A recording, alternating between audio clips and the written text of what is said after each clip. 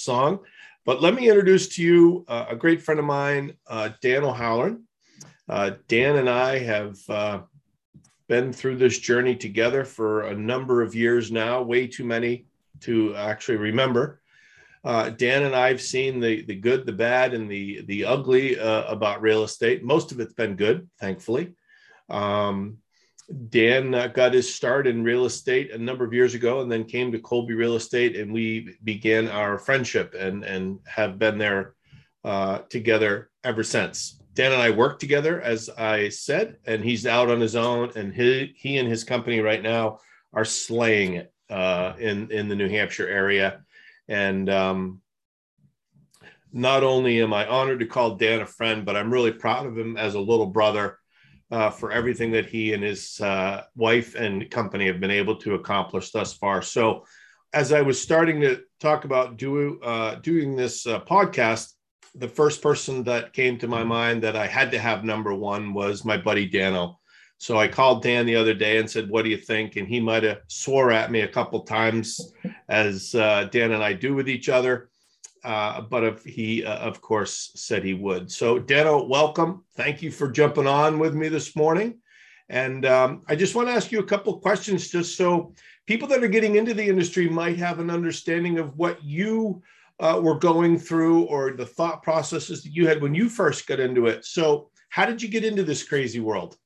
Yeah, well, one, starters, thanks so much for having me, and very, very happy to be the first kickoff for your series here, Ben. And we go way back. Ben actually married my wife and I, and he's been and just a huge, huge factor in our lives, and I'm very happy to be here. So getting started in real estate. So back, I was in doing financial planning and stuff like that, and trying to pretend I was like life insurance and stuff like that. And my old man at the time called me out and said, "You are miserable." And I flat out denied him the satisfaction of agreeing. And I said, "No, I love exactly what I'm doing. I am the happiest I've ever been."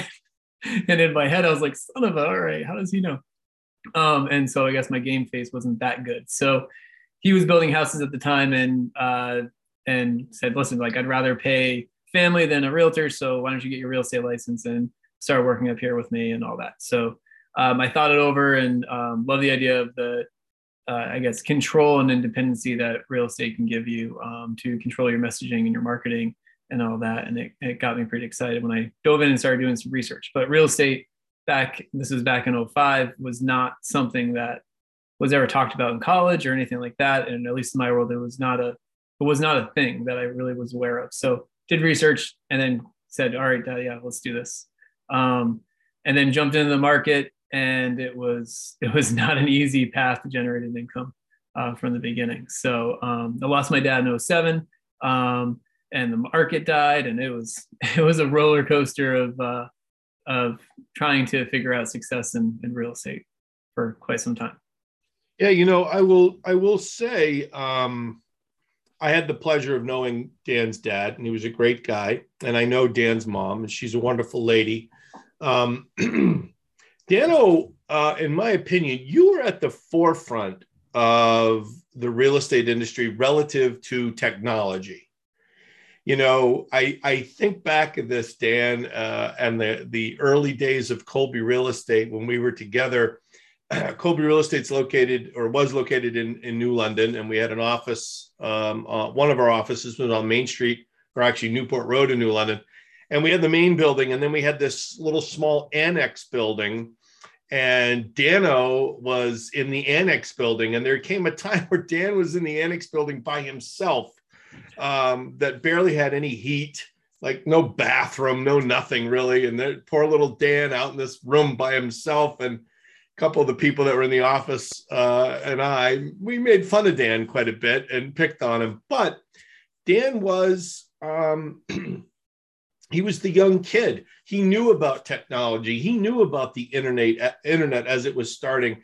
And Dan knew to get some names for himself and some website names that you've maintained some of those names for quite a while. Yeah. And they now have major traction in your world and in our world relative to real estate. So kudos to you for thinking that way through. I wish I would have done it, or maybe I wish I would have listened to the young kid when he came in, because I didn't, but I wish I would have.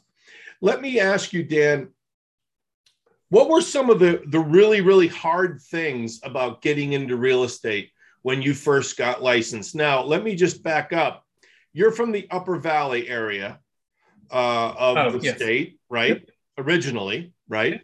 You didn't go to school in the local Lake Sunapee region, even though you were kind of familiar with it, but didn't go to school, weren't, relatives with a bunch of people down this way.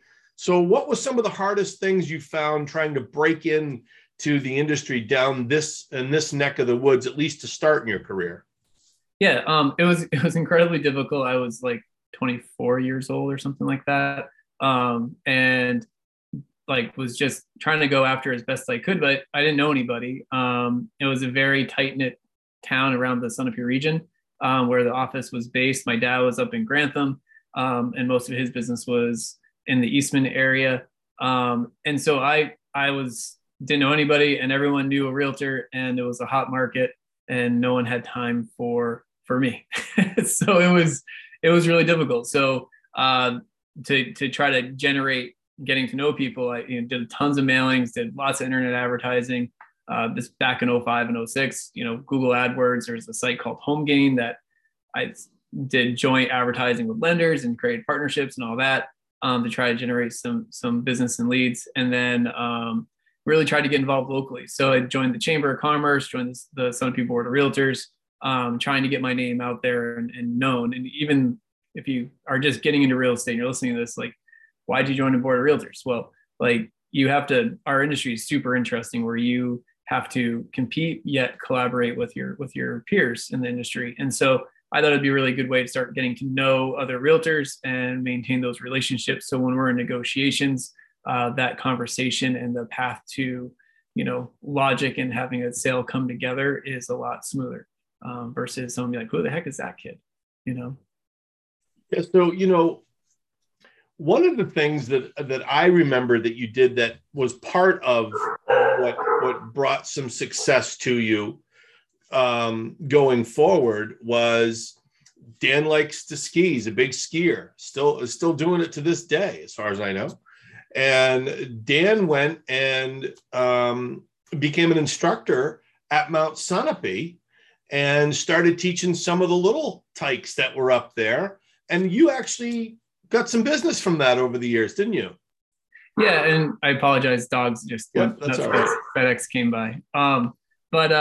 Yeah, so I started. I've coached skiing all through high school and college, and lasted 2 years not coaching when I first got into real estate and was losing my mind. So I decided to coach at Mount Sunapee and into the race program there, and it was an awesome experience. I did it not to get real estate business, but just because I loved coaching, and I had an amazing group. It was the Mighty Mites, and same kids every single weekend, 9 to 12, and it was a wonderful experience. And now all those kids are like going to college, and I feel super old.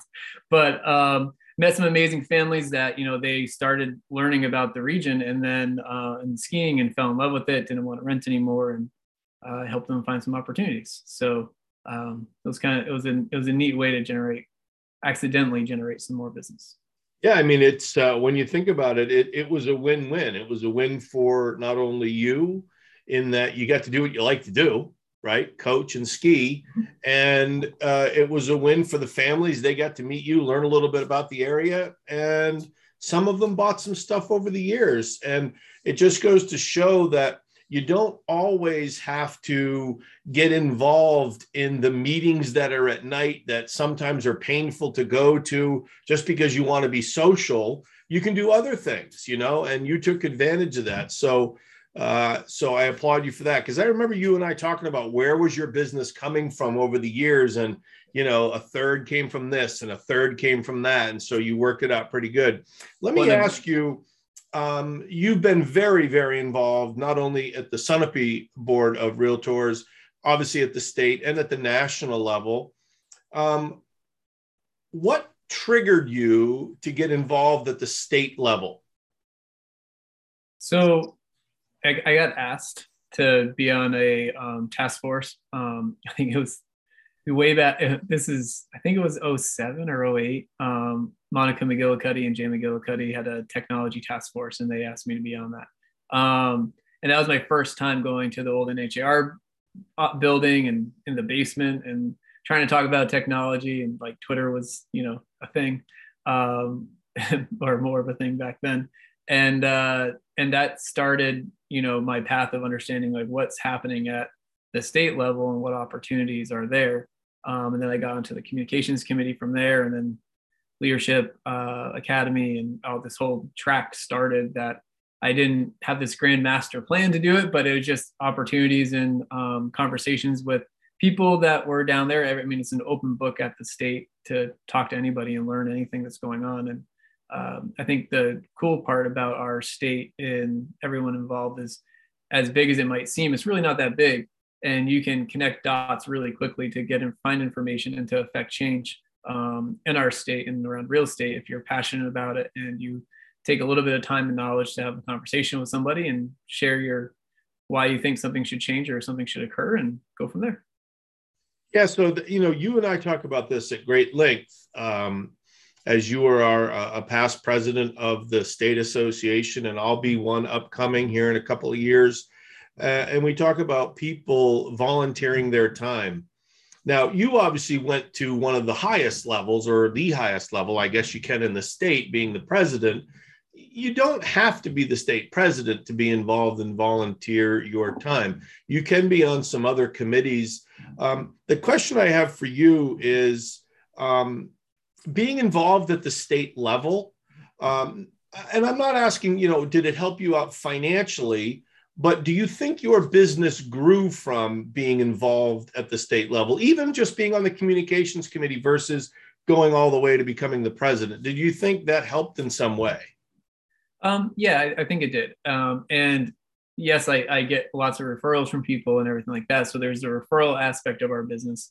There's the other element of, we have our day-to-day business of essentially helping people buy and sell houses, right? And then when you go into a committee, volunteer leadership, anything like that, you're going down a different path than what our day-to-day is. And I've always felt that it's important to kind of pressure test yourself, put yourself in scenarios that are out of your comfort zone and learn a bit more so that you're better apt to handle things that come at you in life. And so part of my drive to doing things like this was to round myself out professionally, get to know more people. And by getting into volunteer leadership in those scenarios, it was different than showing a house, doing a negotiation, doing contracts and stuff like that. And it was, motivating a room full of volunteers on a common goal and path and efficiently getting to whatever that end game and goal it was. And so I think that to a degree that helped me in my business growth, and made me more confident and comfortable in conversations I had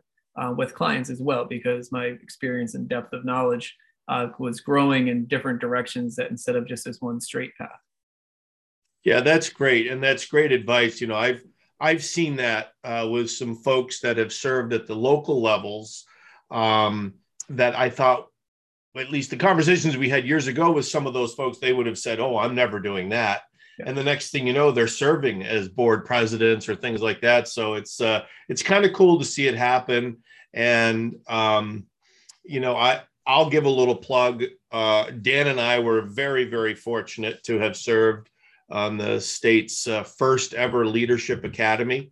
I'm not sure if the people selecting that academy knew that Dan and I knew each other, because we probably weren't the best two to be together in something like that, but it worked out great. And there were 9 of us, and I'm sure Dan will concur with me that the 9 of us have become very close, and it's been an amazing experience. And we've all served at different levels of leadership at the state level, and it's been awesome. Dan, throughout your career, I don't know how many years it's been now for you. What's this? 16. I was going to say, it's got to be at least 15. So 16 years, which is hard for me to believe. That makes me feel really old now. What do you think one of the top accomplishments that you've been able to do is in your career thus far? Okay. So really the part that I'm most proud of is the company that Christine and I built together, and our values of supporting our team, and helping everyone generate a better, or as best a life as we can help, in that regard. And so the agents that work for us and staff that work for us, we try to take as best care of them as we can. And their growth has been just super addicting to Christine and I, to see them develop in their careers in real estate and have success. And that to me has been just really rewarding, and super, super, just happy about it, because I think it's pretty damn awesome to see where they started and where they are at now. And that's been really addictive. And a lot of our core values actually then go back to the days where when you were running Colby Real Estate and creating that family, take care of each other, don't have a handout if you're showing a house or something like that for someone else in the office. We're there to support and back each other up. And so that stuck to me to the very core. And so when Christine and I were creating the company and looking at our core values and building our team, that was a huge component, where we wanted to make sure everyone felt like there was coverage if they had to go away or had a family obligation or vacation or whatever. They weren't going to lose business. We're there to support them and help their business continue growing, so they have that time to step away. Yeah, that's great. And it kind of makes me feel pretty good that you made the comments like that, because that was how I felt back when I was running Colby Real Estate and then Cushing Real Estate. And now to see people like yourself owning a company and having all that stress on your shoulders that I used to have at one time. But it's not. It's great. You have a great group of people with you, Dan, and I'm really happy for it. And I'm psyched that your wife, Christina, who I love to death, is with you.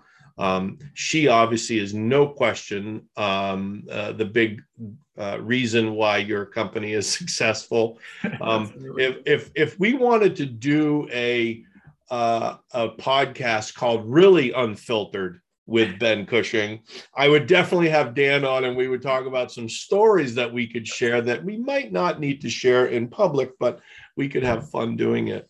Yeah, there's some leopard print photos she said. I remember. There's some stuff out there, right?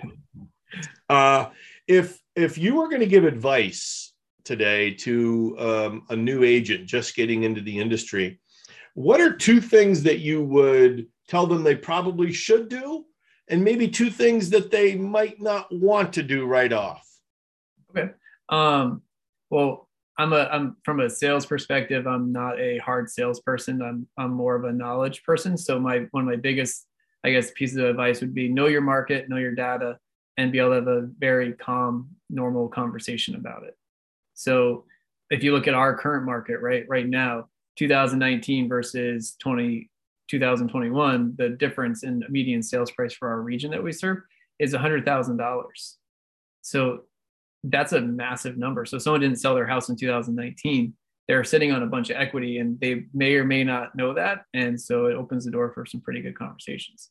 And so I would just say, really get to know your local market data, get very knowledgeable about that, research houses that have sold, and really become educated as best you can in what's happening locally. It's a very emotional business. There's a lot of and it's not as simple as it can seem. So I think education is the most important thing you can possibly do to make sure that from a liability perspective, you're protected, and that you're advising people to help make the best decision they can. And sometimes that decision is not to buy a house. And that is the best thing you can do, is not push someone into a house. So that's probably my hard, don't do that, is you check yourself at the door and you make sure your client's needs are being met. And by needs, it's really having an understanding of what are they trying to accomplish with their purchase? What is their end goal? And if the property is not fitting that, or the scenario is escalating to a level that it doesn't make sense, you would do yourself a huge favor to say, listen, this doesn't make sense for you. Why don't we withdraw the contract and move on and find something else that's a better fit? That is the best advice you can give somebody, versus trying to force them into something and then they have regrets. So we like to say, we destroy assumptions, we back everything up with facts, data, and the best information possible, and help everyone make the very best decision they can make around real estate. And if you're doing that, that takes all that education and very open conversations with your clients to make sure their needs are being addressed as clearly as possible. Yeah, that's great. It's obviously being an educator, I push education. I don't think we can ever have enough of it. Even for those of us that are a little bit seasoned, this is, believe it or not, I believe year 25 for me. I'm still learning stuff on a day-to-day basis. You and I chat all the time. We learn things from each other all the time. And you can never not know enough, and especially at a time where we as an association, we have the highest number of realtors in our association in New Hampshire and nationally than I think we've ever had. I know in New Hampshire that's the case. I mean, we're almost, I think it's 7,800 in the state of New Hampshire right now. And in 2019, I think our budget was based on 6,500. Yeah, when I was president, it was in the mid. We were under 7. I mean, it was. Yeah. And what happened, COVID is a lot of the reasoning behind that. Having taught pre-licensing, I had more people signing up for pre-licensing over the COVID timeframe when we couldn't go anywhere. So everybody thought, oh, I'll get my real estate license, those that have lost jobs. But it's a hard business to crack into, especially with low inventory. It's a very hard business. And you are right. There are times when you have to have that hard discussion with the buyer of maybe now's not the best time to buy, so you got to have thick skin to be in this industry. There's no question. And you've got it. And you've slayed it over the years. And I'm really proud of you. Let me ask you the last question. And none of us have crystal balls. Maybe we used to have one in the office. I don't remember. What's your forecast for 2022? Not you and personally in your company, but what do you think real estate in New Hampshire is going to do in 2022? Yeah, I think it's going to be very reminiscent of 2021. Our market has, at least I can speak very confidently about our local market at least, but it went up over 20% in our local area market during 2020. It's now retracted. So we're trending right at 2019's transaction levels. So inventory for at least the Sunapee region it's pretty much 19 was the best it had ever been. And we're back to those levels. 2020 was that 20%-ish blip that we had, and things have now retracted. Demand has changed dramatically, right? Everyone's reevaluated what's important to them. So the supply demand issue we have is going to stay pretty consistent. If rates go up, that's going to be a major kick and drive into kind of how things could change in our landscape of real estate. And if rates go way up, it's going to slow down the pace of home sales because that affordability is going to rise dramatically, or is going to shrink, I guess, right? So people won't be able to buy certain houses because of the increase in rates, which means houses will sit a little bit longer and potentially have a more normal balanced market without having a weak supply of inventory. We might have a couple months. That's if the rates go up. I mean, the Fed releases information and markets adjust, and then they change their mind or whatever the timeframes happen. So hard to predict. I think we're pretty insulated in New Hampshire though, for at least 2022, because supply demand issue. We're not going to have 100 or 700 unit developments go in or anything like that. So that oversupply to catch up to a market, and then the market corrects, and then you end up with a bunch of empty houses. I don't see that happening for us. So I think it's going to be the median sales price might hopefully not keep going too much higher for our state and communities. And I think we're hitting that, hopefully that price ceiling, and affordability is going to be a consistent conversation throughout 2022. And it'll be interesting. It's going to be very similar to this past year though. I agree. I mean, you and I both listen to a lot of the same forecasting people, and I agree. I think 2022 is going to be similar to what we just went through. But with all that said, people keep talking about low inventory, but you are right. We're tracking on sales numbers that were 2019 that were as good as they've ever been, even though we keep talking about, God, we've had low inventory, but there still have been a ton of sales, which is great. Population numbers will be interesting to get at some point to see the changes in communities. Like that's the data that I don't have. Right. that I would be fascinated to see like how that full-time population has changed. Right. Absolutely. Well, Daniel, thank you very much for joining us. If anybody wanted to reach out and chat with you, talk about real estate, buying, selling, what have you, how can they reach out to you? Yeah, anytime, go to our website, ohgrp.com, and or give me a call or shoot me a text or email, and go from there. All right. And folks, after the show is over, I'll put all the show notes in there and all of Dano's contact information. If you guys want to reach out to Dan or anybody at his company, it'll all be on our YouTube channel. So, Dano, thank you very much again for coming. And I look forward to seeing you out on the road, and happy New Year to you and Christina. Awesome. Well, thanks for having me, buddy. Appreciate it. Take care. Thank you.